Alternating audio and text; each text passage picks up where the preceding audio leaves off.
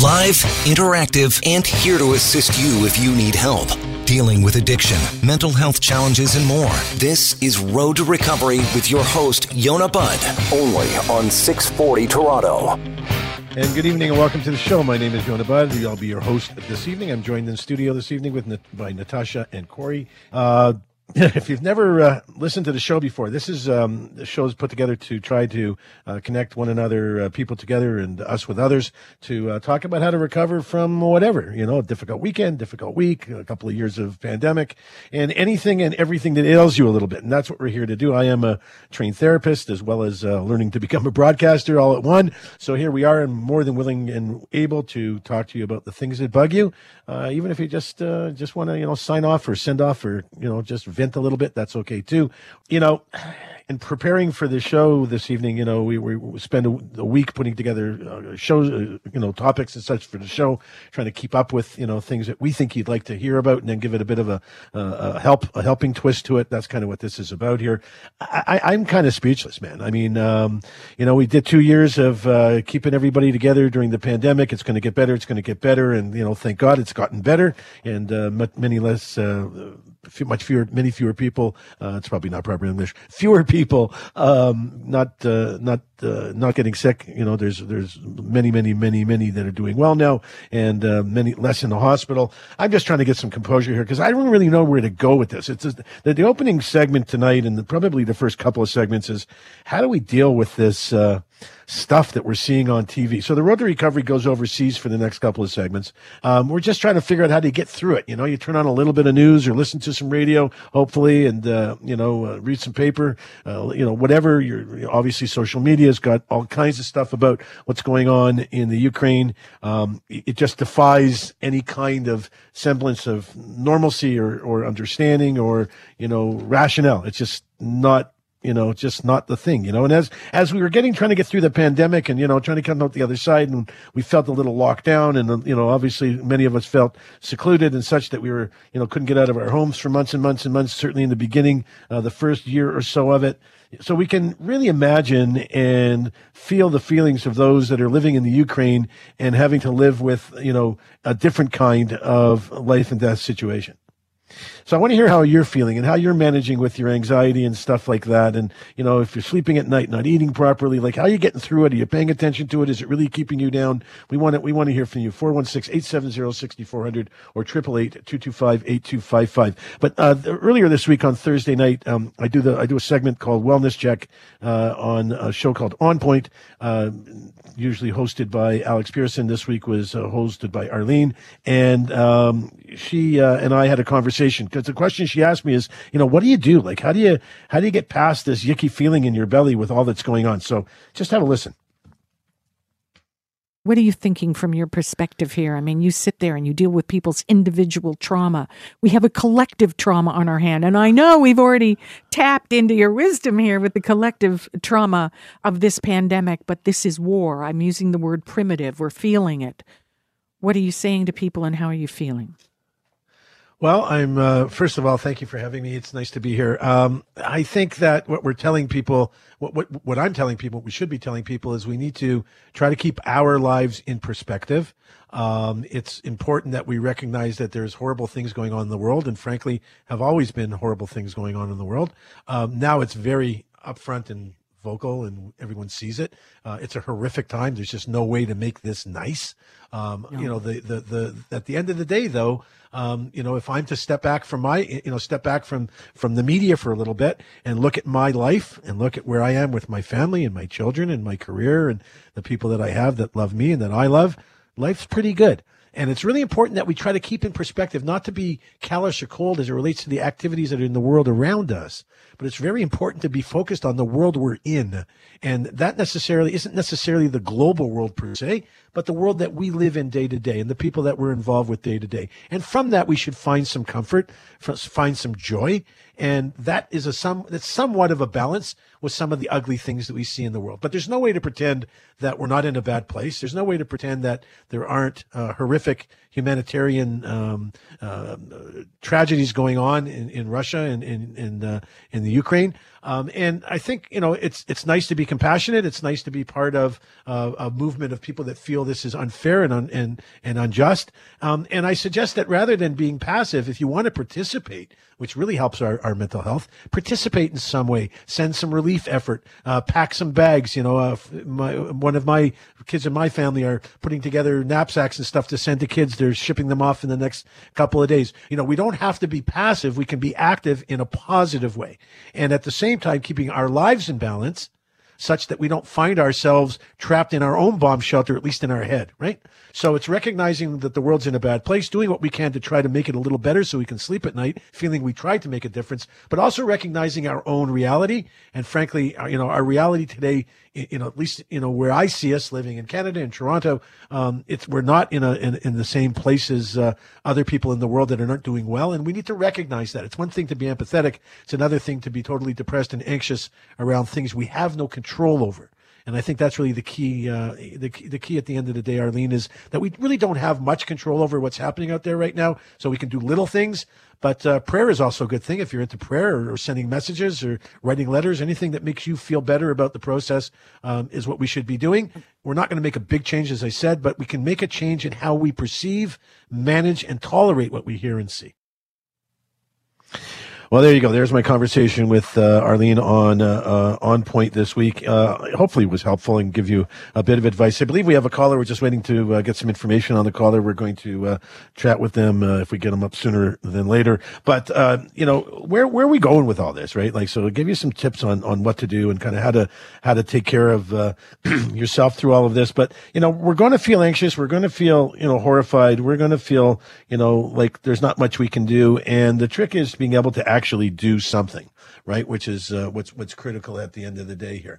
And I think that what we need to probably figure out here is how you're going to cope, because this isn't going away anytime real soon. And how are we going to get past this feeling for us to be able to carry on and know where we are in the world and realizing what's going on, with everything around us, yet still being able to cope and function and try to get some good out of the day, right? Try to be able to do what you feel like you're able to do.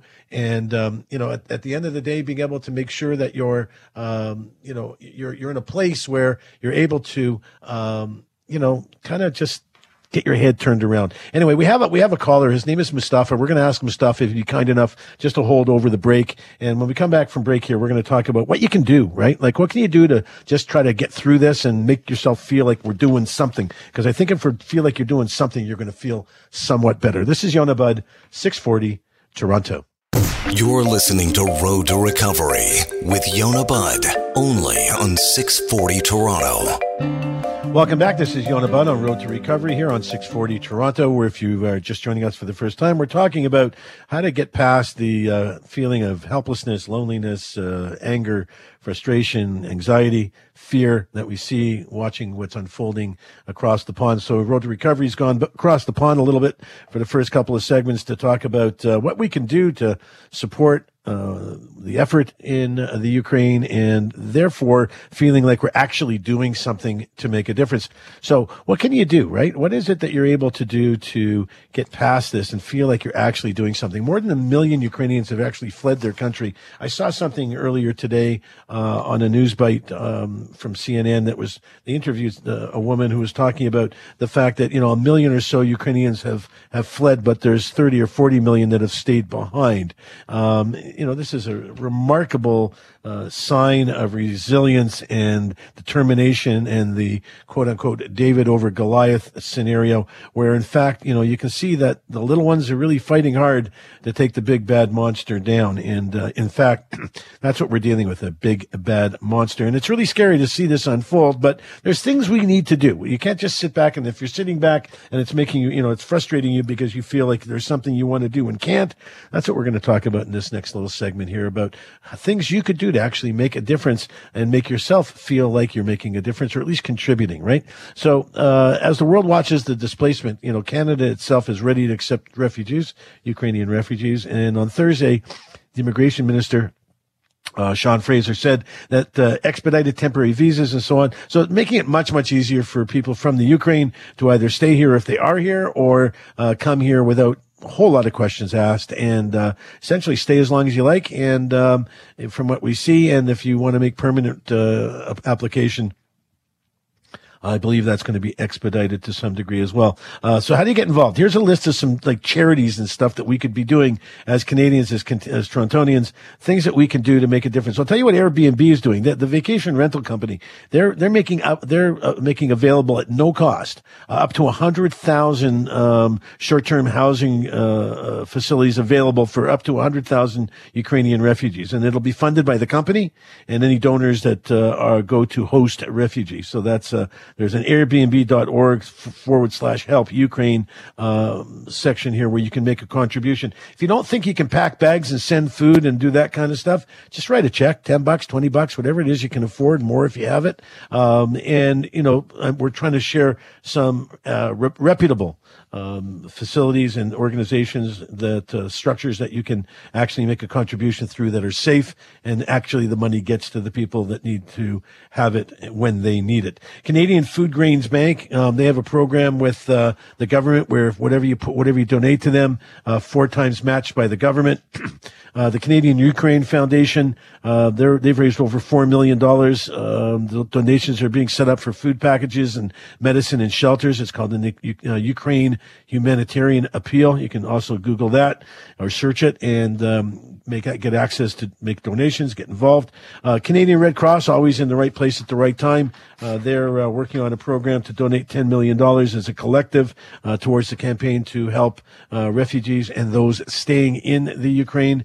Children of the Earth is and One Humanity Institute. They have a GoFundMe page set up to provide. The two organizations Children on the Earth and One Humanity Institute together have raised about $20 million for teddy bears. You buy these $20,000 selling teddy bears. You can buy these. They're really cute. I went online to look at them. $30, and that money goes directly to help families and kids that are in shelters in the Ukraine. There's something called the Return Alive Foundation where you can make donations. Friends of Ukraine Defense Fund. That's money going directly to soldiers. These are things you can do. I'm not just sitting here trying to raise money for these people, but hopefully if it helps, great. Then let's do that. You feel lost, like there's something you can do, and you're not sure. So that's what this is about. I'm giving you action. We don't have to be victims. We don't have to sit back and watch the bully. We can take some action. And these are the kinds of things we can do here without strapping on a weapon over there. Right? So, Friends of Ukraine Defense Fund, they're raising money, humanitarian aid that goes directly to those in the armed forces, displaced people, those resulting in casualty and so on. Their kids. The soldiers' kids. Global. Now we have soldiers. You're talking about a guy who yesterday was a teacher and the day before might have been a doctor, but today he's a soldier, or she's a soldier. Tons of women, tons of men, tons of kids, like teenagers. They're soldiers. They're standing up for their country. They're doing whatever they need to do so they can sleep at night saying, at least we tried. And I do believe in the David over Goliath scenario. I'm a big Rocky Balboa kind of guy, right? That's our lead-in song for our show, because I do believe that small can triumph over big if it's the right direction and motivated by the right sense of right and wrong. And clearly, our Ukrainian friends and brothers and sisters, there's no argument whether they should be in the midst of a war or not. Clearly, they're just victims. They're just victims. They weren't even at the fight in the parking lot. So the bad guys came looking for them because they didn't show up to the fight in the parking lot because they didn't want to fight.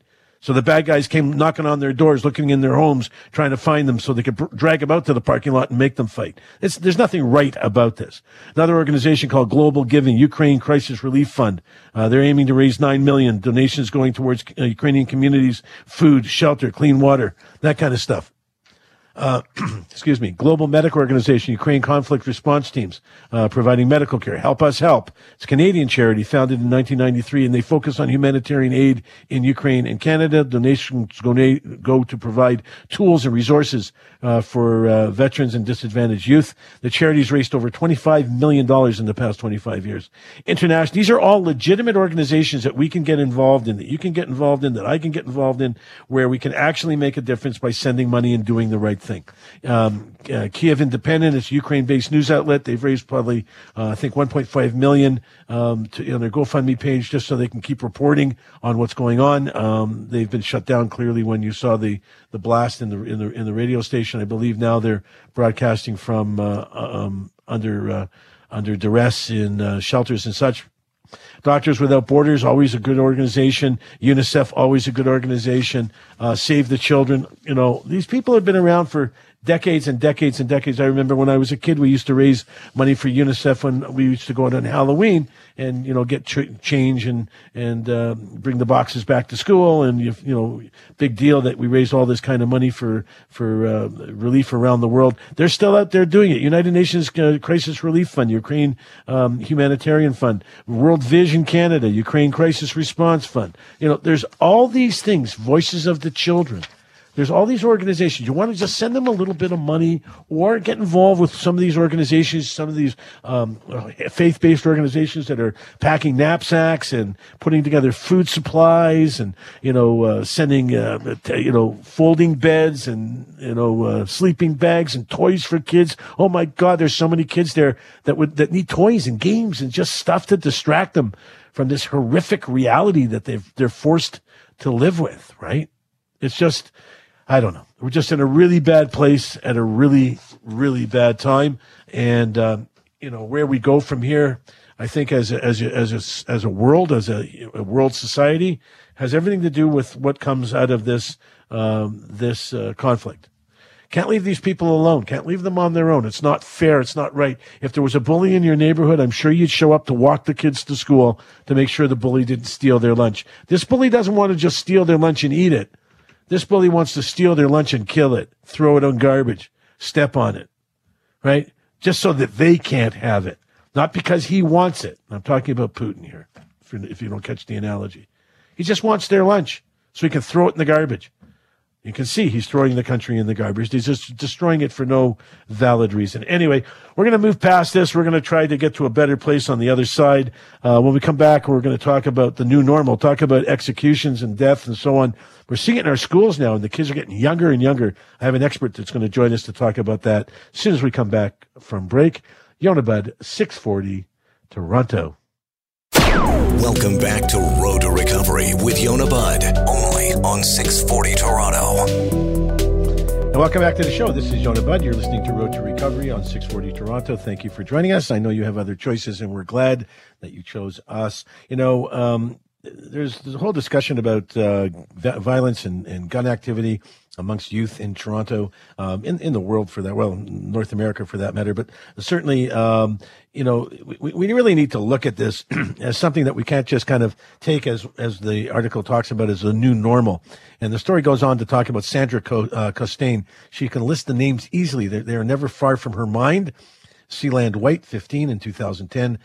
Tyson Bailey, 15 in 2013. Mackay Bishop Jackson, 15 in 2018. 3 young boys shot dead in Regent Park, all unresolved murders to this day. They are who she is thinking of after the 18-year-old Jaheim Robinson was shot in the halls, of the Scarborough High School last week, or earlier this month.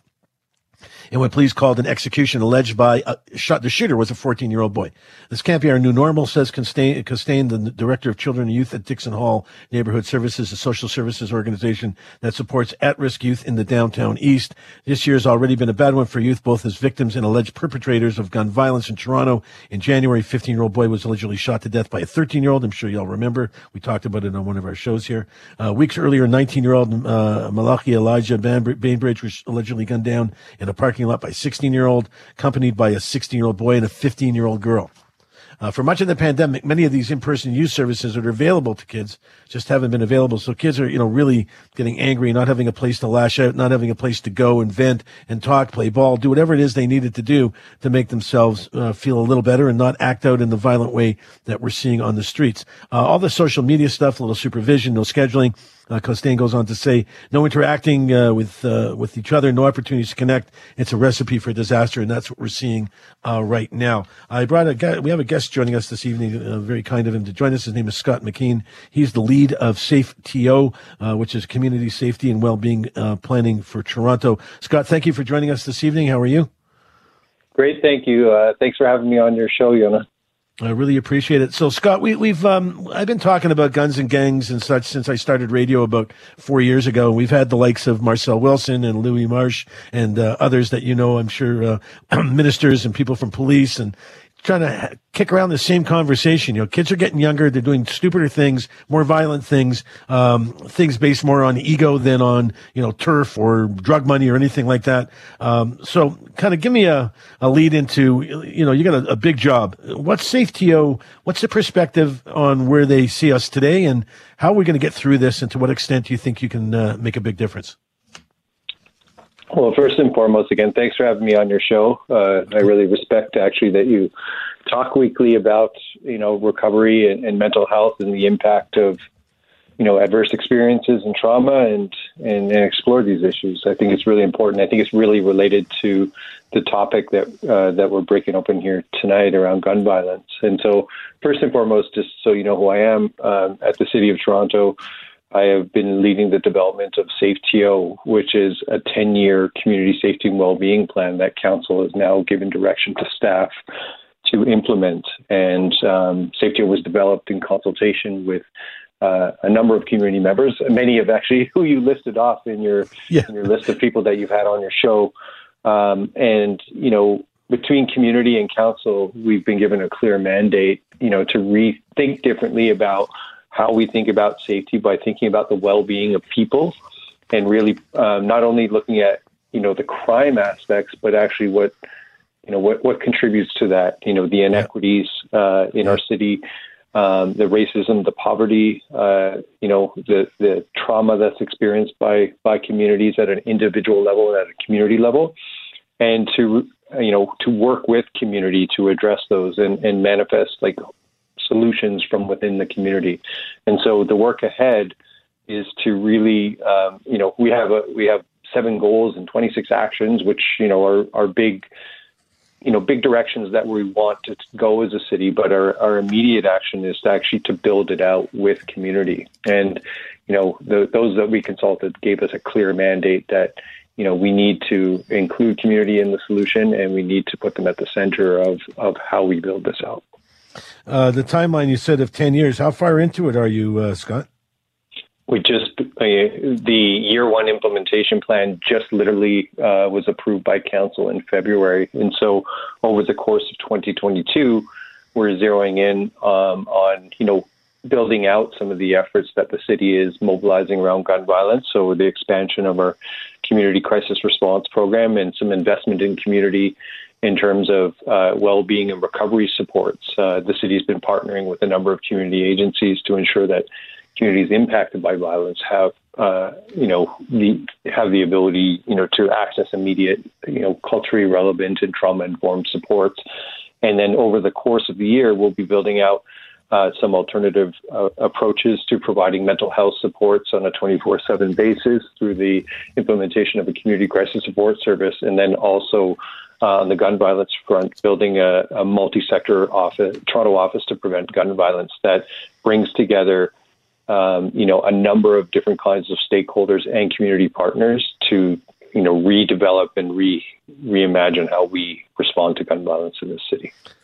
Well, first of all, if you're here right now, I'd give you a giant hug. I know it's probably not pandemic proper, but I'd give you a giant hug because you're just going to make me cry. You sound a little bit like Louis, and, that's a good thing. He talks about bringing stakeholders together, and when your side of the fence and his side of the fence get together and become the same fence, we have a real chance here, and good luck. I'm really glad. I a bunch more questions here. We got some more time, lots more time. So here's the thing: when you talk to the experts, Louis and and Marcel, and I'm sure you know, Louis says it's not about getting to the roots, it's about getting to the seeds.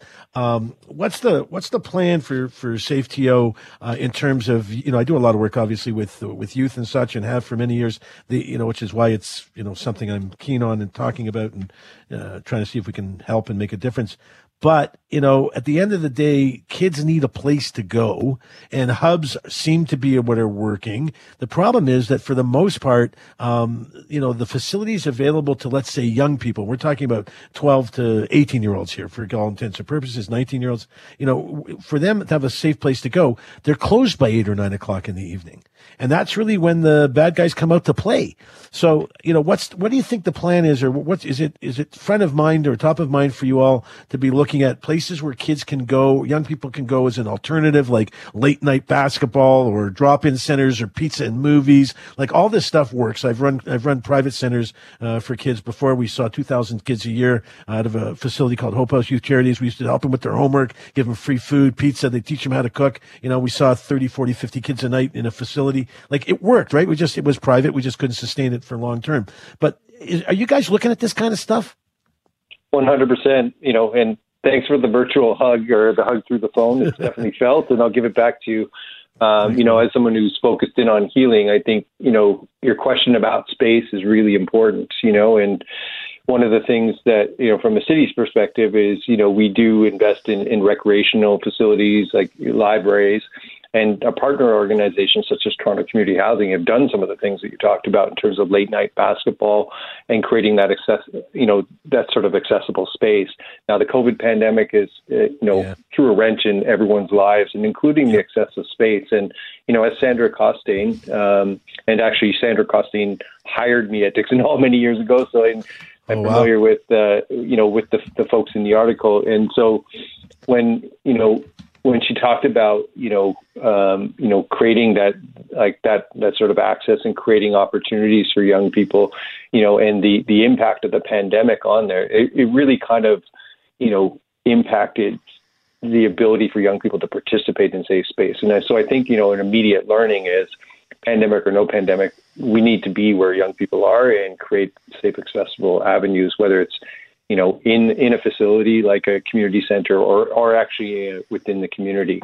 And so as we rethink this, you know, and look at, you know, successes like Toronto Community Housing had with their midnight basketball program, like, we have to make sure that, you know, we're in consultation with young people, looking at where and when they want to engage, you know. And I think the tricky part with an issue of gun violence is, you know, it's almost like all the time, right? So you need to think about, you know, how do we better support families and make sure that families have the ability to support one another? How do we build the capacity of residents and provide tools to help residents support one another better? Like, so for example, in a particular community in the city, we ran a pilot where we were training moms with psychological first aid, and not to be like mental health providers. No, I get it. Actually, just support one another, and they started training each other, and it really had a significant impact. And currently, our youth development unit at the city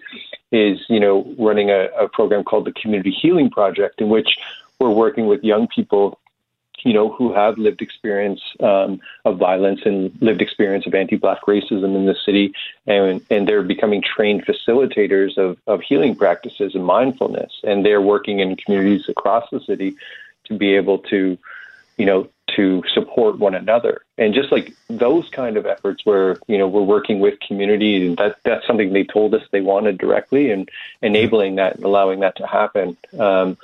You know, in addition to like late night access and looking at those hours, like we have to build in like avenues for communities to support one another at all times. Well, I tell you, it's a very encouraging conversation for sure. And I believe, you know, I'd like, first of all, just straight up, I'd like to volunteer if there's an opportunity for me to come and talk to a group of people one evening or one Sunday or something. I'll volunteer my time anytime to do a session or some training segments on getting through, crisis times and so on. But, you know, I love where this is going. My concern, just to be a little bit, you know, I kind of that guy that kind of sees both sides of the puzzle. But it's timing, right? It's going to be all about timing.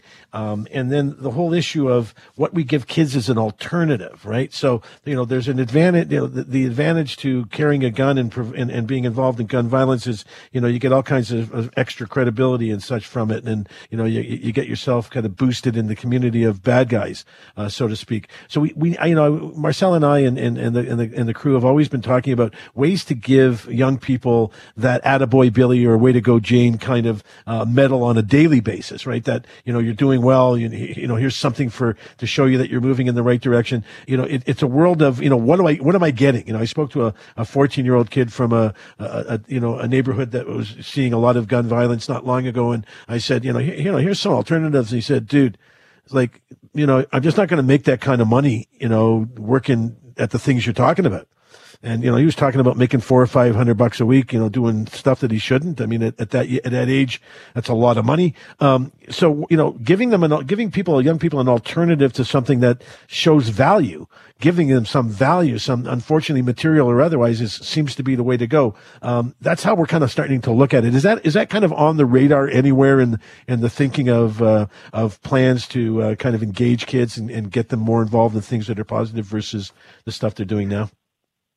Yeah, 100%. And, there's a couple of examples. So I mentioned a few moments ago the Community Healing Project as an example. And so one of the folks that supports that is like a really well-known sort of community benefits worker named Brandon Hay, who's done all sort of very innovative stuff with the Black Daddies Club and other things like that. And what he's actually trying to do is, as we build the skill set within young people, to make positive change in their community, that we also further create economic development opportunities. And so starting working with the private sector and corporate sector to inject that mindfulness and that sort of community healing in there, but actually from those with lived experience that are most impacted by this kind of stuff. That's one of many examples. I think the other point that you really made, and in my conversations with Marcel, this comes up a lot. You talked about the competitiveness between, good choice and bad choice.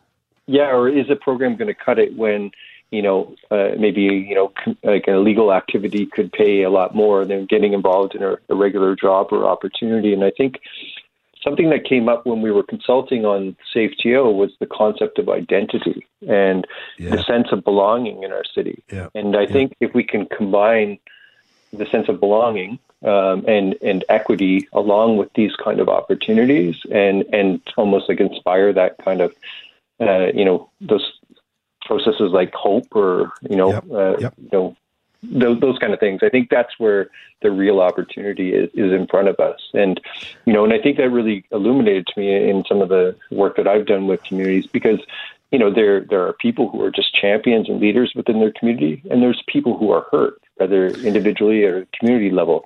And we need to be able to address that full on. Scott, I'd like to have you come back. Are you okay to come back another night and continue? Because we're running out of time, and I just don't feel like we've even gotten started. But if you can make yourself available, I'll have our production team reach out, and we'll do this again if that works for you. For sure. I'd be honored to come back on. Thank you so much. My pleasure. I'm talking to Scott McKean, one of the good guys. He's the lead of SafeTO, Community and Safety and Wellbeing Planning for Toronto, and saying all the right things, and I'm sure going to make sure that we do all the right things. We ran over here a little bit, so we got to do some ads, and we come back to Yonah Budd, 640 Toronto. Addiction is a serious issue, and we take it seriously. This is Road to Recovery with Yonah Budd on 640 Toronto. And welcome back to the show. You're on the Road to Recovery with Yonah Budd here on Global News 640 Toronto. Appreciate you joining us. 416-870-6400 or 888-225-8255. If you want to chime in and share any information or thoughts, ideas, comments, anything like that, it's an interactive show. We want to hear from you anytime. We're glad to take your calls. We are at a point where there's a lot of domestic issues going on, family issues, family court issues, divorce, separation. People are learning, many more people, I believe, learning that maybe they can't live together so well since they're living under difficult circumstances over the last couple of years while being locked down during the pandemic. And there's a conversation roaming around about divorce lawyers and how they actually hear, and I deal, obviously, in my practice, we deal with situations often where patients have have issues with custody or separation or getting out of a bad situation, being a bad marriage, a bad relationship. And I often send patients communicate with family lawyers to try to get them the best care that they can and the best representation and the best advocates we can. But, it's difficult for a lot of attorneys, a lot of lawyers to deal with family-related devastation. The psychological stuff, the stuff that we're talking about here is the emotional stuff around, what separation and divorce looks like for a lot of people. Major depression, right? Severe anxiety, extreme levels of stress. These are the kinds of things that most clients that visit a divorce lawyer or a family lawyer, I'm sure, share and have to deal with day by day. The question is, are the lawyers themselves trained and capable and ready to deal with some of the more complicated stuff that isn't so straightforward as it relates to law itself? My guest this evening is Leanna Townsend. She's the counsel and chair of the Family Law Group at Mills & Mills LLP. They're barristers and solicitors. She's joining us this evening. Thank you, Leanna, for joining us and staying up so late. How are you tonight? I'm good, thank you. Thanks for having me. My pleasure. So, there's a lot of conversation, and I've, obviously it's nice to know that there's a family law group at Mills & Mills. It now opens up the opportunity for me to send people elsewhere as well, but hard to find a good family lawyer who gets it, who understands the needs of the emotional and mental health relationship between the legal situation they're in and their clients / our patients, their clients' well-being. How is that any different today than it was, let's say, a couple of years ago before the pandemic kind of locked us all down and made us look from the inside out, so to speak?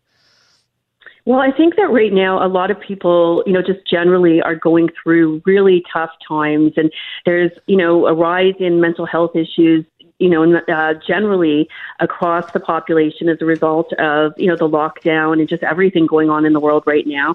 And so, that is carrying over into the family law world. And I've found over the last couple of years, my practice has been, busier than ever. And it just seems to be nastier. There's more conflict and there's a higher level of distress amongst clients. And so, it's definitely showing up, in the courts and in the family law space.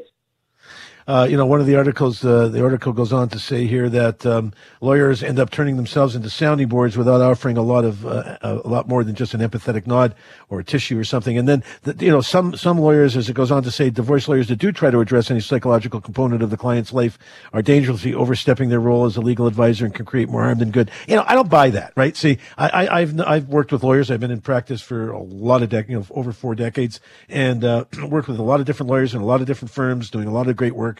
I was trained years ago under a guy named Stanley of Ruskin, who was one of the first advocates for kids. He was one of the first official guardian type lawyers way back when, a long time ago. So I've been around this for a long time, and they're really great lawyers, do a great job of understanding their patients or their clients, listening to what they have to say, providing them with referrals to people like me and other forms of therapeutic solutions and so on. That seems to be the best place for them to practice. Now we're talking about the possibilities of lawyers now adding a segment in their education moving forward and training for those that are already called to the bar and practicing around being, a little more psychological training and a little more around kind of hand-holding therapeutically and so on. Good idea or not a good idea? I think it's a good idea. A lot of the job of a family law lawyer at times is providing some level of emotional support to clients. And I think if you, in my case, I've kind of in my own life had certain issues I've had to work through, and I've been very open to, therapy and things like that. And so I have had exposure to a lot of different modalities that I use. And so I don't, obviously with clients, I don't act like a therapist and use those, types of things, but I'm aware of them and know how to direct people to them. But if somebody who, perhaps hadn't been through some of the life experiences that I've been through, and they're a lawyer and they're just starting out and they're younger as well, and maybe don't have experience dealing with people as much who are in distress, I think that, to some level of, training on how to deal with people who are highly distressed or people who are traumatized or people who are suffering from PTSD would be helpful for all family lawyers, because the reality is that we are dealing with people who are, in some cases they could be suicidal. They have, it could be an active addiction. Like there's all sorts of things that could be going on. And if you don't handle it properly, you could make a situation much worse for somebody. And, somebody goes and shoots their ex-wife, and blows themselves up as well. And so the consequences can be quite significant if something isn't handled properly. Yeah, so it's knowing when to stop and start, right? I mean, I get people asking me legal questions all the time because I've, been involved in, hundreds of cases as a criminal, as an investigator with family related stuff, custody battles and so on. So, but I know the line. I know where I shouldn't be trying to practice law and where I should be trying to, give a little bit of advice. It's hard to find that fine line because you know that you really want to help a lot, right? So it makes it difficult. And I gotta tell you, just listening to you and hearing the real empathy and the realness in your voice, like that's what it takes. It takes people like you to talk to people that are going through that kind of stuff and say, hey, you know what? I'm not a therapist, but I was going through a rough time not so long ago, and this is what really worked for me. Like, I think that's so real and so special and makes you so remarkable in your, forget about what kind of law you practice, just the kind of person I want to send people to because you get it, you understand it because you're living, you're sharing what you've lived through as opposed to, I'm a lawyer, I came from I'm sitting in an ivory tower, so to speak, somewhere, and, I don't really get it. We got to find more people like you or train more people like you to draw from their life experiences. Cause I think you're absolutely right. Some training would be great, but, a lot of these young guys and gals that are in, law school, a whole bunch of them I've known over the years of practice when they were in high school and first year in university. Now they're, starting to practice law. A lot of them have like remarkable life experiences that they've lived through and done well and thrived as a result of getting good help. Like that's what they need to draw from, right? Definitely. I mean, I think, all of us in our work, we draw on our own personal experience. And so if you've been through, something yourself, I always think, as a divorce lawyer, I am divorced. So I know what it's like to be divorced. I understand, how that feels and how the stresses of it. And I think that does make me a better lawyer because I can relate to what my clients are going through. And, same thing with other types of professions. And, often people who do therapeutic work with people who have addiction issues, they went through an addiction, issue themselves potentially. And so they relate. And so, I definitely think that's true. And we draw on our life experiences. And I think that can make us better at what we do because we have more compassion for people because we know what it's like to be there and how, challenging it can be. And everyone has their own experiences they draw on. And, some brings different experiences to the table with what they're dealing with. But I definitely think that that's something, as a lawyer that can make someone a much more effective advocate. As long as you're comfortable, you have to be, you got to be someone like you that's comfortable enough in their skin and what they've done and what they've learned that they can talk about it. So it's getting rid of that stigma of, oh my God, I can't let my client know that I actually had an anxiety disorder, a couple of years ago during my divorce. And whereas it's not a weakness, it's a tremendous strength. So, I think you and I are 100% aligned. We only got a couple of minutes. Definitely going to have you back if you're willing to join us another time because I'd love that. A remarkable resource, but kid-centered therapy or kid-centered practice. So I know that there's a lot of situations where you're representing, let's say, the mom or the dad, and there's kids in the middle. At what point, it's a tricky question, but at what point do you flip your switch and I assume you have kids perhaps, yes? Yes, I do. Okay. So, you just sound like a mom anyway. I'm sorry, but, it's a good thing. When looking at the needs of the kids involved in the battle, how do you tread that line over what's in the best interest of your client who is actually the mom or the dad? And knowing that, you also need to provide, advice and direction to make sure the kids are okay. Because, as you know, and you've done this long enough, I'm sure that parents sometimes, look at their own interests and somehow, often the kids are collateral damage, so to speak. Difficult line to cross, right?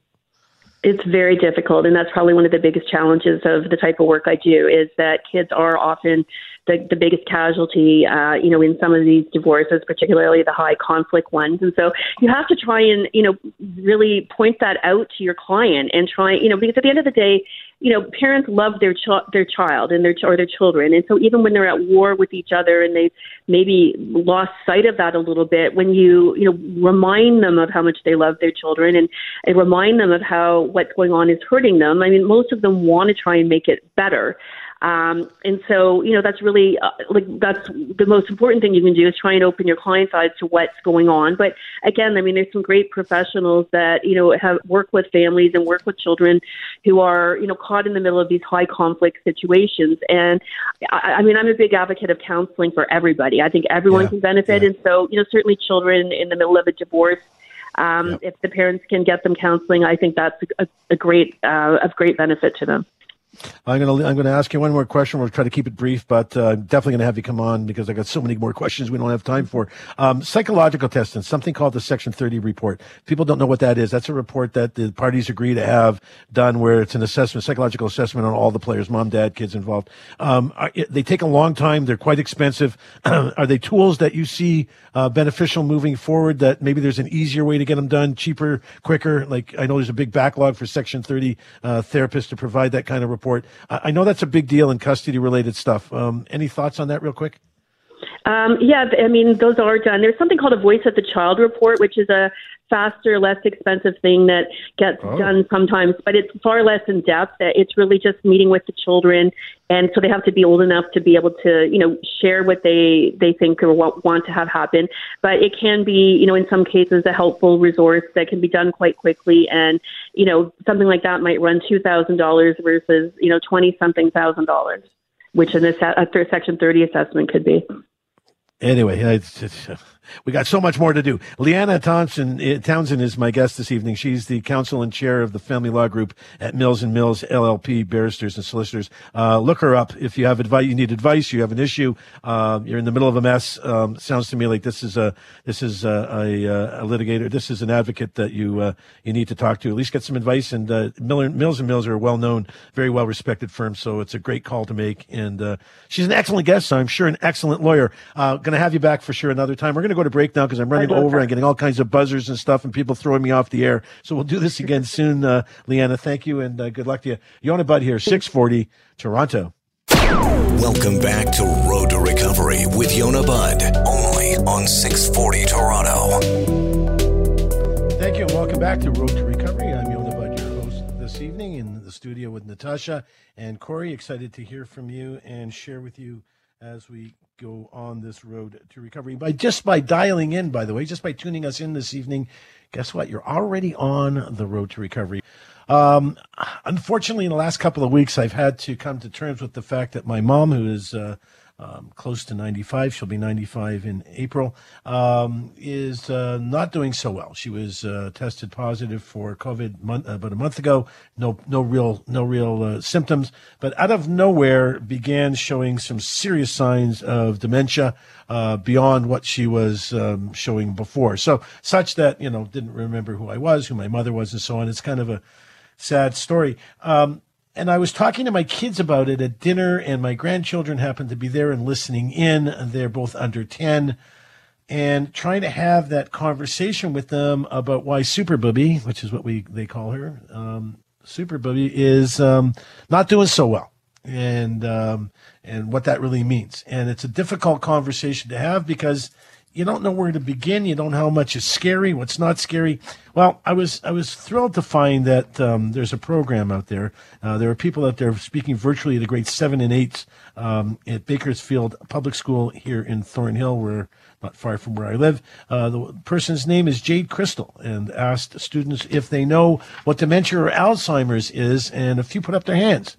People think dementia only affects older people, Crystal goes on to say, but that's not the case. Cognitive decline and Alzheimer's are typically associated with aging, with 1 in 4 seniors over the age of 85 in Canada being diagnosed with some form of dementia. And the article goes on. There's an article, an excellent article here that talks about the situation. More than 400,000 people live with dementia.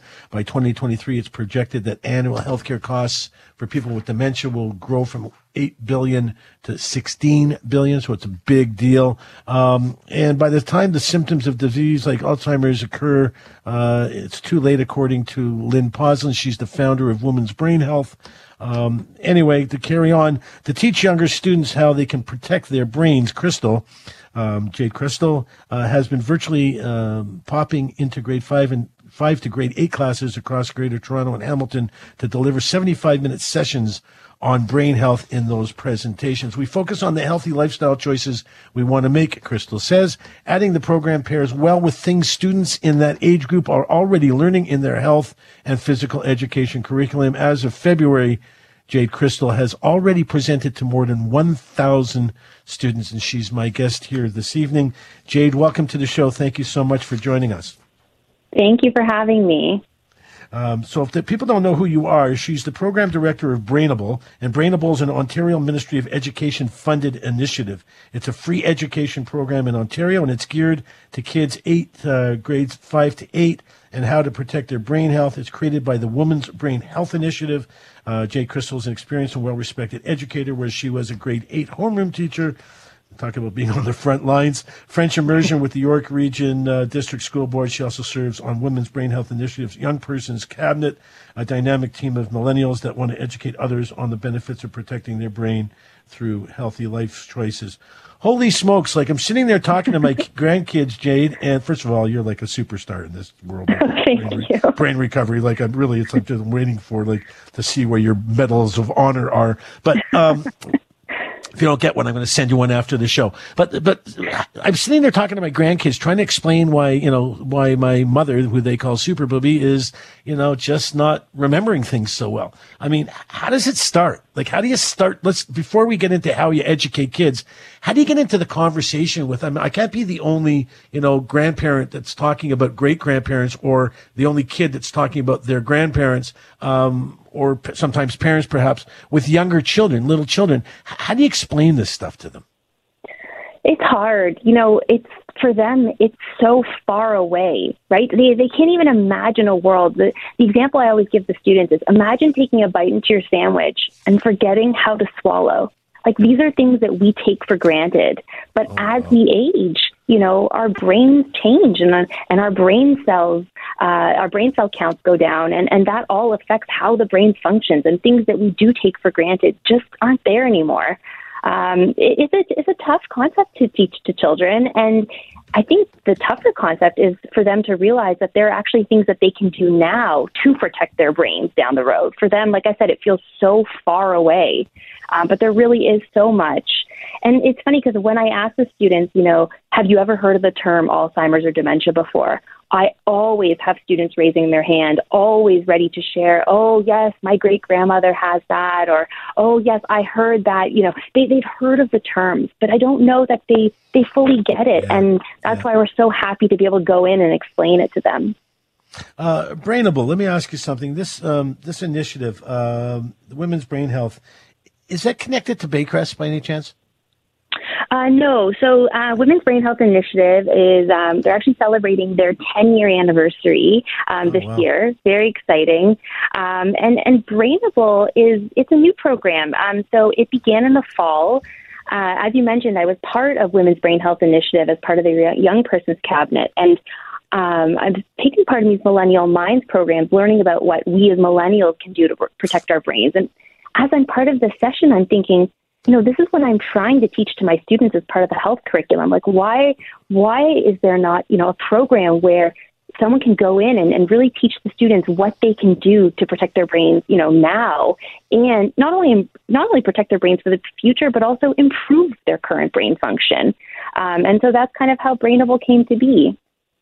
It's interesting because, I was reading the article that supports us introducing you, and it talks about your brain peaks. I didn't know this. I mean, I'm in my sixth decade. I'll leave it there. But I understand that your brain pretty much peaks, as it says in the article, at 25. So one would imagine kind of, 5 to 25 is the time we should really be focused on good brain health and, coming up with strategies and scheduling and sort of habitual things that we do on a regular basis that as kids we can continue to do as adults that just naturally make us healthy. No one talks about it though, Jade. Like, it's the first time I realized, and I'm a therapist, I had no idea that the brain peaks out really at 25 in terms of its ability to be, at its peak, so to speak. That's it. Yeah.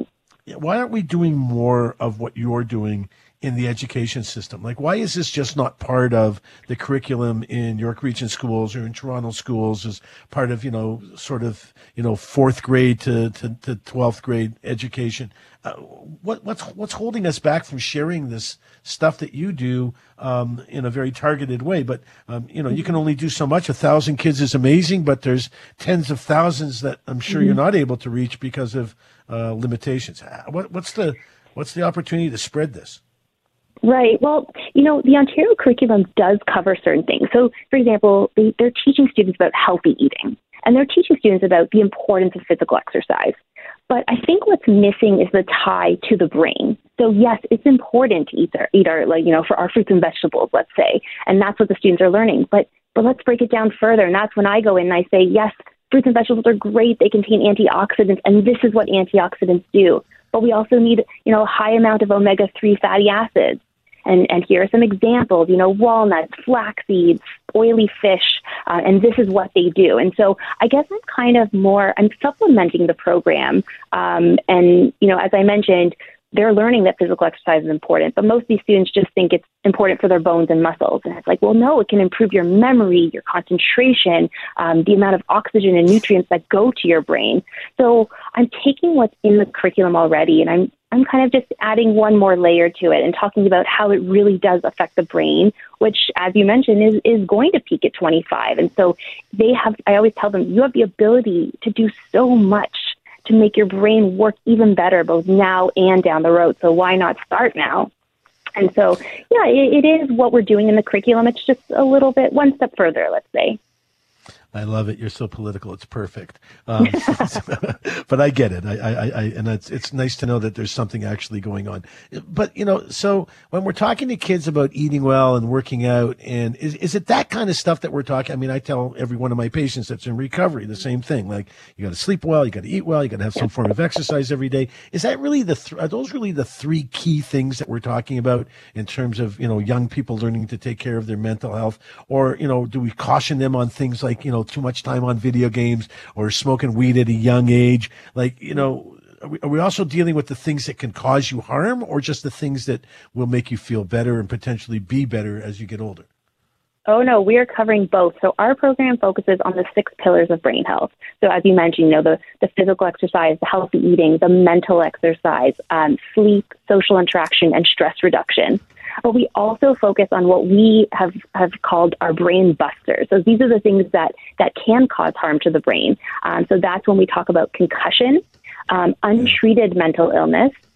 We also talk about Alzheimer's and dementia, of course, substance abuse, and excessive use of social media.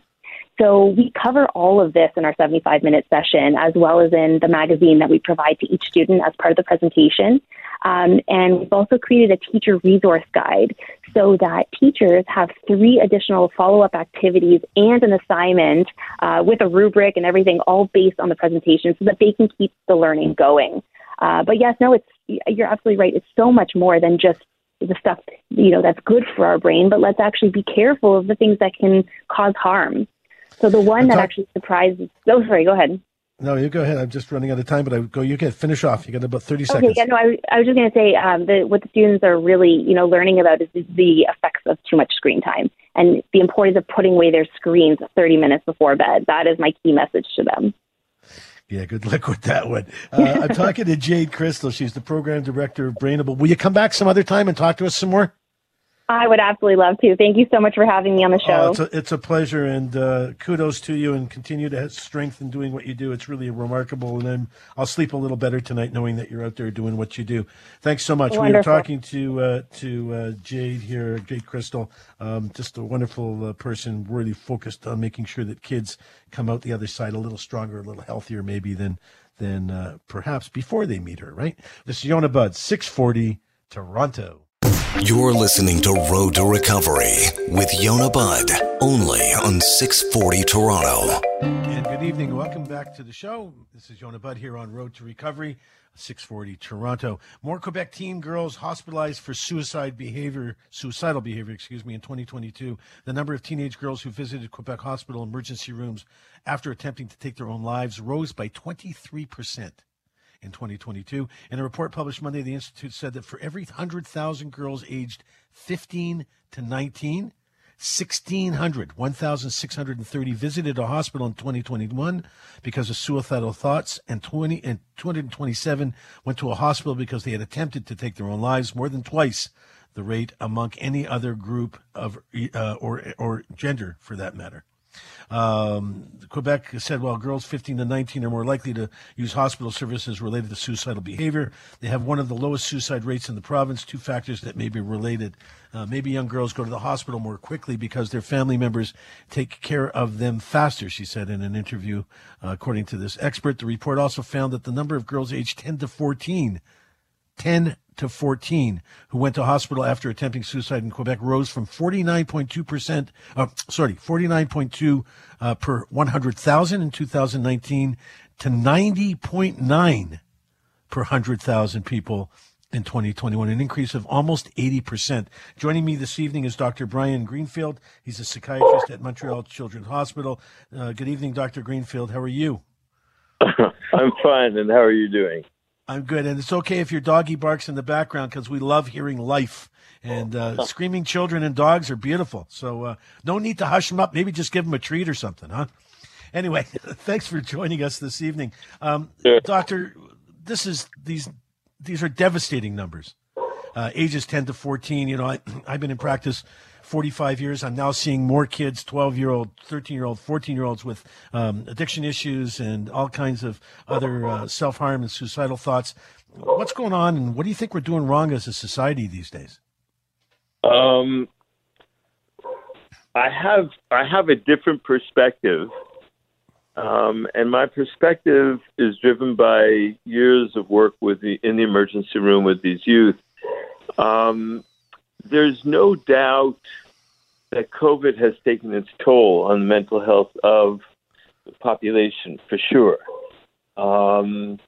And there is an equation that links adversity, and adversity broadly defined as bad events like divorces, sexual, physical abuses, neglect, alcoholism, drugs in the parents, etc., with a psychiatric disorder. Psychiatric disorder could be attention deficit hyperactivity with irritability. It could be panic attacks. It could be separation anxiety. There are all kinds of disorders.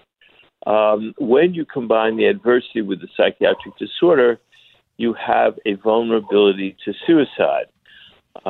Thank God the ratio of actual completed suicides to attempts and to suicide thoughts or ideation is a very, very small ratio. Thank God. And I see the increase in visits to emergency rooms for suicidality evaluation as in part a reflection of the stresses of COVID. But I also see it, there's a healthy component to it, and that's a silver lining in the cloud. And I don't think... What do you mean by that? What's the healthy component? I think society is getting healthier from the perspective of stigma. I think we're less inclined to say that suicidality is, we should be hush-hush about it, and that psychiatric disorders, we should ignore them, suppress them. I think teachers, administrators are more open to considering that these youth are suffering and they need psychiatric care or care from a health professional. And so they're more inclined to send them for help. And I find that very healthy. Now, I'm not wishing for our numbers in the emergency room to be high, but I am impressed that many school administrators, teachers, police, social workers are able to identify these youth sooner now and have a lower threshold to send them for help. And we can do a lot to help them. We could do enormous work to help the youth in crisis. Now, the under age 14 is also not a surprise to me. And Dr. Brett burst in and took the lead on an article that was submitted to JAMA Peds. Actually, it was Holly Agostino and Brett and I who co-authored an article. This was in 2019, documenting a doubling in the rate of presentations to emergency rooms across the United States for suicidality from roughly 2007 to 2015. And the age group that was most represented for the increase were those who were younger, under 12. And under 12, lo and behold, you see a lot more of what we call the externalizing disorders of youth that the youth themselves are not aware of, but people around them are. And that would give us an example of some of those. That would include the attention deficit hyperactivity impulsivity disorder, right. And that was always present in society. But now we're flagging it, and we're saying, "Hey, there's a problem here. Let's get these kids help." And what happens with the irritability, the impulsivity, is that the youth will have arguments, let's say, with their parents, and the parents very appropriately will scold them and punish them. And in so doing, the youth perceives that they're a burden to the parents and wrongfully concludes that their parents would be better off without them. And that's too much of a burden on their folks, too much trouble. Yes. And what we need to do is to address the original root cause, which is the irritability. Once we address that and we can heal it and we can suppress it, we can treat the kid, the irritability decreases or resolves completely. There's no more the argument, and the parent no longer punishes the child unnecessarily, and the child, their self-esteem spontaneously improves, their depression improves, and their suicidality resolves. What are the modalities, Dr. Greenfield? What are the modalities? We're just on limited time. I'd love to just let you go on, but got to get some questions in here. What are the modalities used to help young people? What are we talking about? Mindfulness, CBT? Like what modalities are you finding that seem to be effective? When you say mindfulness and CBT, what you're talking about are talking cures, and they're wonderful. They're a blessing, because the youth have a need to explore their feelings, to hear about their adversity, to be coached in how to overcome the adversity, and to have a narrative shift, to be told, look, you're not weak and stupid. You're actually quite strong and courageous to continue going to school despite the divorce, the abuse, whatever. And that's very strong. And you find that in a verbal form of treatment. And so our first pass would be a verbal form of treatment. Now, if the distress doesn't resolve after some course of verbal therapy, perhaps a month or two, then we might consider using medication as an adjuvant to the therapy. And the two of them together are very effective for most disorders. So the truth be told, the majority of the patients that I see or families I speak to with the kids in my practice, often say that, they have a psychiatrist, they're on medication, they see the psychiatrist once every couple of months. It's a 15, 20 minute meeting about how the med's doing, how you're feeling, and so on. I know that for the most part, medical practitioners and psychiatrists, especially, and those providing that kind of frontline care, hard to find the time to provide these young people with an ongoing talk therapy plan to augment their med regime. How do you kind of make all that work? It's a $64,000 question. With COVID's onslaught, society has seen how therapists are in very short supply. And we need trained professionals out there that understand adversity and understand psychiatric disorders and can help heal these youth. The psychiatrist, unfortunately, over the past 20 years, our role has been somewhat restricted to consultation and to pharmacologic management using medication. And a lot of times the role, the psychotherapy part, the verbal therapy has been delegated to non-psychiatric colleagues, which is fine. I mean, if we can access a larger segment of the population distressed using this algorithm, that's fine. But we do need the therapists. We need the therapists out there to talk with these kids. Once we do that, we can do a lot of good healing. But I think we're finding now with COVID, revealing more and more of the weaker foundation that I think was always there, we're going to need more and more therapists to help heal these youth. I'm talking to Dr. Brian Greenfield. Unfortunately, run out of time. Doctor, you're prepared to come back again some other time? We'd love to have you on. With pleasure. And let me wish you a Shavua Tov, if that means anything to anybody. That certainly should mean something to you and to me. Let's get through this crazy world. Thank you, my friend, for joining us. When we come back, we're going to talk about the overwhelm. What a great guy. Like, just sort of totally gets it. Brian Greenfield, he's a psychiatrist at Montreal Children's Hospital, and I think now a new friend of our show. We're going to be right back. Yonah Bud, 640, Toronto. Live, interactive, and here to assist you if you need help. Dealing with addiction, mental health challenges, and more. This is Road to Recovery with your host, Yonah Bud. Only on 640 Toronto. Have you been out on the roads at all lately? And, you're talking about all these traffic cops that are out there directing traffic, making sure that you don't get yourself hurt. And when you get into an accident, if it's that kind of accident where cops actually have to show up, they actually show up. And these are the traffic cops. These are the people that are out there dealing with road traffic and all the good, the bad, and the ugly that comes with that. Months ago, we found an expert on traffic law, and he joined us, and we've continued to be friends.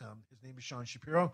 He's a police constable in Toronto here, but we became friends because I started following him on his live stream chats and videos, and we have him with us here tonight because he does stay awake late. And other than shoveling snow, he's probably not too busy because he does his work in the morning. Sean, welcome to the show. And I didn't realize that you're really underneath the uniform, that beautiful smile. You're a broadcaster. I apparently I'm doing a lot of things, including broadcasting. We're having a great time on social media, and it's fantastic. From where we were a year ago to now, you wouldn't believe it. Would you ever thought such? I mean, how long have you been on the job, brother?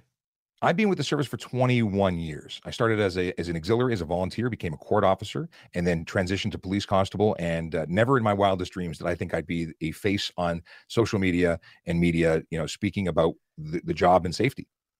So is this something that you kind of suggested was going to, that something you were interested in doing, or kind of how did this come about? How did we get the Ask PC Sean Shapiro segments out there? Did the service come to you and say, hey, great smile, great voice, and let's get you? Or did you kind of set this up at some level? To say that it happened by accident it couldn't be truer. It happened because I was involved in a motorcycle collision as a motor squad officer. I was on my motorcycle heading back to the station, and someone pulled out of a parking lot of a gas station, and we met in the middle and had a collision. So I was out of the game, and I'm still out of the game. I can't go on the road. I'm injured. I have a disability. Well, at least that's the classification, because I'm not able to currently perform my function on the road. I can't get in a police car and take off and do my thing. So I was accommodated. I was put into another position so I could still do useful work. And then this sort of happened by accident. I was a graphic artist, a photographer. I started doing all the social media design and production.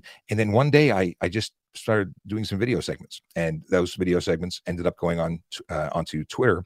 And then we said, well, there's an investigation about some kids that were skateboarding off the Gardner Expressway. I don't know if you remember hearing that story. Sure, I do. Yeah. Well, that was on TikTok. So I had to create a TikTok account. Now, before that day, TikTok was about, kids doing dances and themes and jokes, and it wasn't something for the police to get involved in. But things changed, and we put up content, and it took off, and that was the start of something amazing. And then one day I said, hey, what's this button that says go live? And now I go live every day. And we speak to sometimes 2,500 people in a room, 25,000 people over an hour, asking their questions, just want to know what's going on, and we answer the questions live. Amazing. And surprisingly, not surprisingly, but you are so good at it. So let's, we're talking about, one day we had 38 views, one day you had 21 views, one day you had 41 views. Well, your view, you come, I think, from LinkedIn. Yeah, maybe whatever, YouTube, whatever. It doesn't matter. YouTube, 2.1, the 2.1 thousand, 1,000 and a half, 1,003. Like you got some serious traction here, brother. I don't think I'm getting that many listeners on my show. So I'm hoping maybe you'll have me on someday. I would I'd love to bring you out to the show. But here's the deal. What you're seeing, so I simulcast. So when I go online and the view that you're seeing when you're on LinkedIn or YouTube is going out on Twitter, Twitch, LinkedIn, YouTube, Facebook, multiple Facebook accounts. It goes on to the ones for Sean Shapiro, goes on the ones for the service. But our biggest audience is on TikTok. We have 554,000 followers on TikTok. Wow. We are the number one educational police channel in North America. And we have people from all over the world. People jump in and say, hey, I'm from Australia, from Ireland. Some people from Germany jumping in. It's really amazing. And that's our live segment. And the people who are consuming our canned or pre-taped content. We have videos. One video about tint. Somebody lost their mind. They didn't like it. 6.6 million views on one video. It's 27 seconds long. That's amazing. I mean, truly, that's amazing. So obviously, you have a job when you finish the service. You'll open yourself a YouTube channel and make all kinds of cash. You'll be selling underwear and T-shirts and batons and nightlights and all kinds of cool stuff. But seriously, give me an idea of the type of question you might get on an average day. Like, are you sharing a story as you, like, give me an idea how you do your show. I've listened to parts of it. I seem to be able to jump in and out. But, do you start with a sort of a theme for the day, or you let the audience direct your content? It is entirely choose your own adventure. We've experimented with a whole lot of different things, and there are obviously messages that we look forward to sharing, but they really come organically. Someone brings up a topic, I end up in a story about something afterwards, but we focus on tint as one of our viewers says, is probably one of our number one topics. And what's the legality of tint? How much over the speed limit can you go? Can I get a ticket for speeding? What happens if I get charged or suspended? And they just have lots and lots of questions. Other people are like, I'm having a hard time getting my G2 or my G because of the pandemic. What do I do? Any tips? Like, it is so organic, and it's really as a police officer, having the opportunity to help hundreds, if not thousands of people during an hour, and actually hundreds of thousands. Now we're, honest to God, 2,500 people in a room watching, and they come in for a minute. Some stay for the entire hour. We have people who show up every single day. We have moderators who are volunteering to even help answer questions in the comments because it's just so busy. Everybody wants to know what's going on and get safer and avoid tickets. So we're helping them do all those things. Have you impacted, yourself? First of all, how long have you been doing this, Sean? We started in March of last year when I opened the account the year before and we didn't use it. We just had it for the investigation. And then in March is when we started, and we went, I thought success was hitting 18,000 followers because that's what we had on Twitter. And then we got to 50,000 and 100,000. And then overnight we had that 6 million video view, and we ended up with 300,000 new followers. We had 500. It has never stopped. And every time we think we've hit our peak and that we're going to plateau and that's it, we get another 100,000 or 50. Like, it's just, it's unpredictable. It's amazing. We've really developed a community, and I appreciate them as much as hopefully they appreciate me. Are you in a studio in your home? Or are you in a studio in the precinct somewhere, or in the division? So we had an idea. We shuffled some furniture. I used a pop-up display that we used to use for trade shows, because that's how we used to interact. We'd set up a trade show. We go to the boat show, the bike show. So I used that as a background. We had some fake or replica street signs. I stuck those with thumbtacks to the wall, and that was my studio. So it's at work, and I used all my own equipment for the first year, and the service is loving what's going on. They've invested in it. They bought their own equipment, and now my equipment has come home, and that's what I'm using right now for my basement. But I now can, if I was on vacation, I took vacation for a week. I stayed in this every morning. I went live so people could still have contact. That's amazing, and I can hear in your voice this is something that really connects for you, and really is. I can hear how excited you are about doing it. Any other groups, any other divisions, any other? I know you're a traffic cop, and by the way, we're talking to PC Sean Shapiro. What exactly is the name? How do we tell somebody to listen into you in the mornings? So the segment's called Ask a Traffic Cop. So if you search the hashtag Ask a Traffic Cop, you'll find us. But our username on Twitter, if you want to follow us there, is Traffic Services. On the same on TikTok. We're Traffic Services Toronto on Instagram Live, where we also broadcast. We have a YouTube channel, which is Traffic Services Toronto Police. And it's all going out at the same time. Of course, our largest content pool or source of information, if you want to go and look at hundreds of hours of content, you can go and do that on our TikTok page, where we have over 500 videos at this point, which I like to throw humor into it. It's got to be entertaining. No one's going to watch boring videos. But so I have fun making it. It's educational, and we've had such great feedback. I mean, folks we've actually put a survey out recently, and we are looking for feedback to get an idea of who's watching us, what are they getting out of it, how do we make it better? Because at the end of the day, it's a product. It's all about them. It's all about the viewers. It's all about helping them get the information they want. It's remarkable. I was going to ask you if any other units do it, like homicide or youth gang or gun violence. Any of these people have anything going like you've got? Nothing like we've got in particular. We are, I think, a standalone in the in North America at very least. I can't speak for the rest of the world. And we're in direct connection with TikTok. We talk to them on a regular basis, and we have all the police users in North America that are on an email list, and we try and stay current. But we're the largest, and we're the only one doing the live Q&A. At very least, we're the only one doing the live Q&A daily, Monday to Friday. There is Brooks, Alberta, who does a live as well. They're in our CMP detachment, and they've started doing it. But they're onboarding and bringing on more police services all the time. I had a call from a chap in Chicago. He's the media officer out there for Chicago Police. And he says, listen, we love what you're doing, want to do exactly what you're doing over there. Can you help us? And I'm happy to help any police service that wants to get this level of engagement and broaden their reach and to a different market. Like, we're talking to people that we could never talk to before. We have young people who are on the platform, and we chat about all sorts of things. But I've also had people reach out to me for other reasons. You're a friendly guy. It sounds like you might be able to help me. And we've had some interesting chats about some things that were less fun topics, right? Someone who was, feeling about ending their life, and they reached out, and we ended up getting them some help. I'll tell you something, buddy. And you know how I feel about you, and I'm so impressed. But I now realize the backstory, and I think clearly whatever led to that horrible event where you ended up in this accident, somehow, some way, there's some guidance going on here. Because it sounds to me, my brother, like you've like Stella's found his groove, so to speak, and you're excellent at it, and want to continue to give you support as much as we can. We'll have you back on again. I'm just going to continue maybe from time to time as maybe some serious traffic stuff starts to happen. We'll get you back on again, but remarkable anytime job. You want. Yeah, buddy. Remarkable job. Great voice. You're so good at it. I'm talking to my friend Sean Shapiro. He's with Toronto Police Services. You can reach him or find out about his program, hashtag Ask a Traffic Cop, and you get out to him. And he's a lot of fun to listen to. I do listen in, and number one, he knows what he's talking about. And number two, he makes it fun. So, traffic law may not be the greatest thing to be thinking about, but it may in fact save your life. And he's the guy to listen to. When we come back from break, thank you so much for having us. Best traffic cop out there doing what he needs to do from a studio. He'll save more lives than the guys up and down the highways. Anyway, thank you so much for listening to the first half of our show. When we come back, we're got a whole bunch of new stuff. So we're going to take a longer break here and do some work here to pay for the ads and bring in some news. So go get yourself a drink. Go get yourself go stretch your legs. Do what it is you need to do. We'll be back in a few minutes, and we got another hour of some really cool stuff. So we'll see you in just a few minutes.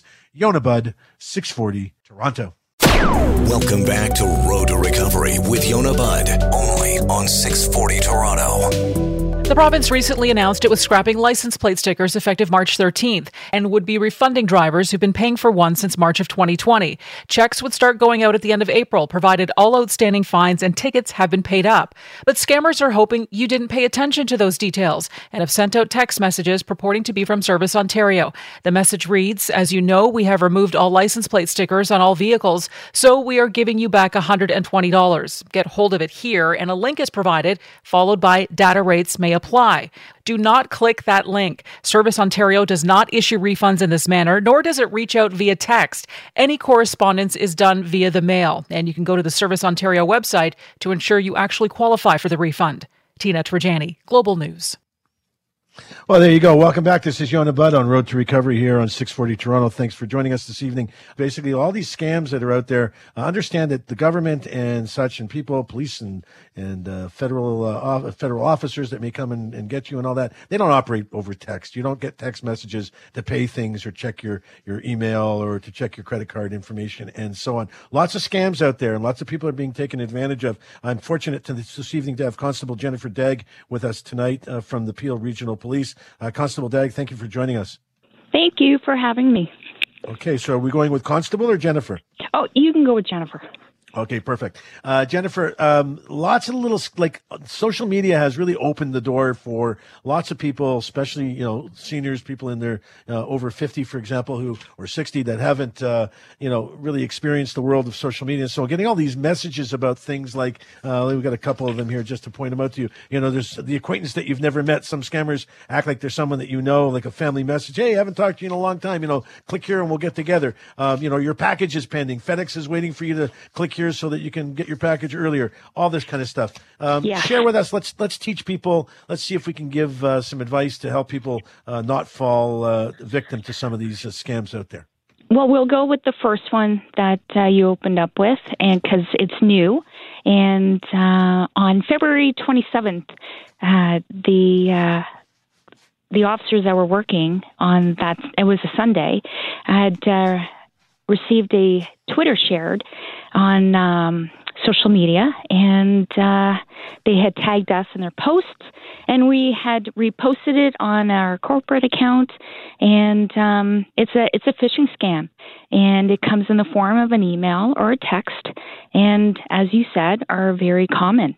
And with the new provincial measures coming into place, scammers are pivoted quite quickly to create a plausible situation whereby perhaps someone would believe that they would be receiving a refund for their license plate stickers validation stickers. I would suggest anytime you receive an email or a text from an unsolicited source, immediately treat it as a scam. Wow. Sorry. So unless you absolutely know, assume that someone's out to take advantage of you and not your long lost cousin Billy, who's actually searching you out to reconnect, so to speak. Yes. Yeah. There's the one out there. I get it at least once a month. I get a message. I can't tell you over what. It's usually over Facebook, I think, or LinkedIn, or Facebook, or Instagram, one or the other. Where I get a message saying, "Hey," and it comes from an email address I recognize. It's my buddy Billy. Hey, Yonah, down in the Bahamas, having a real problem. Just need access to some money to get home. Can you wire it to me? Here's my information. Thanks, Billy. Looks real, smells real, feels real. Of course, I know better. First thing I do is reach out to Billy and go, "Hey, you've been hacked." That stuff is it's hard to kind of sift through, because sometimes if you're not paying attention and you don't have your glasses on, it looks like it could be the real deal, right? Absolutely. Well, there's a list of like the lottery scams. There's the emergency scams. There's an advance fee scam. There's the romance scam. There's also the possibility of, with the tax season coming up as well, right? Let's talk about that one. Why don't you tell us about that one where it's supposed to come from Revenue Canada? Share that one with us if you can. I have you received one? Because I have received one. Yeah, it's a CRA something, right? It's a CRA filing or something. And we are moving into the tax season, so we are anticipating seeing an increase in the number of a CRA tax scam. Emails, text, also, they advise you of a refund, and right. The Service Ontario and the Canadian Revenue Agency, or whatever organization out there, do not ever click on provided links. Do not call the phone numbers they provide. Don't go to the emails they suggest or ask you to click on. Take a second when you see that text and think, stop engaging with the text or the email. There are some text or emails where it allows you to, converse back and forth, right? Don't do that. I wouldn't suggest doing that and engaging with it. independently look up the organization if it's something that you are not familiar with. FedEx is another email scam that that has, I receive those. And definitely do your homework. And if it's, and always be skeptical and cautious is what I would suggest. How are we able to actually police this? I mean, you're talking about things that consumers can do, and that's really what I asked you in the onset to what can we do to make everybody a little safer? But I'll give you an example. Excuse me. I was getting, I'm a crisis worker. I run a crisis practice. I got a lot of people in different facilities and residents and such that we operate. So, my phone is on all the time, and I do often get phone calls from places that I don't necessarily recognize the phone number. And for the most part, I send a message saying, "This is Yonah Budd. I'm tied up right now. Please send your message by text." So I usually can, but the problem is sometimes, and I look at my phone every time it rings. So the problem is for, months on end, I was getting scam or spam type phone calls, a dozen, 2 dozen, 3 dozen a day, different phone numbers in sequence. I'd phone my carrier is Rogers at that time and said, can you block them? The problem is you can't. So when you start working with phones and cell phones and that kind of stuff, which is what over the last few years, these new scams are focused on, the phone companies themselves can't do anything to filter or block. What can you do as a policing organization to help people that are getting these, if anything, continual phone calls? And by the way, once you answer, just so you know, once you answer even by accident, you're now on a live list. If you don't answer, you're on a dead list, which means hopefully it's going to go away after a while. If you answer, you're on a live list. Now you're valuable because you're a live body. They're going to sell you to somebody, right?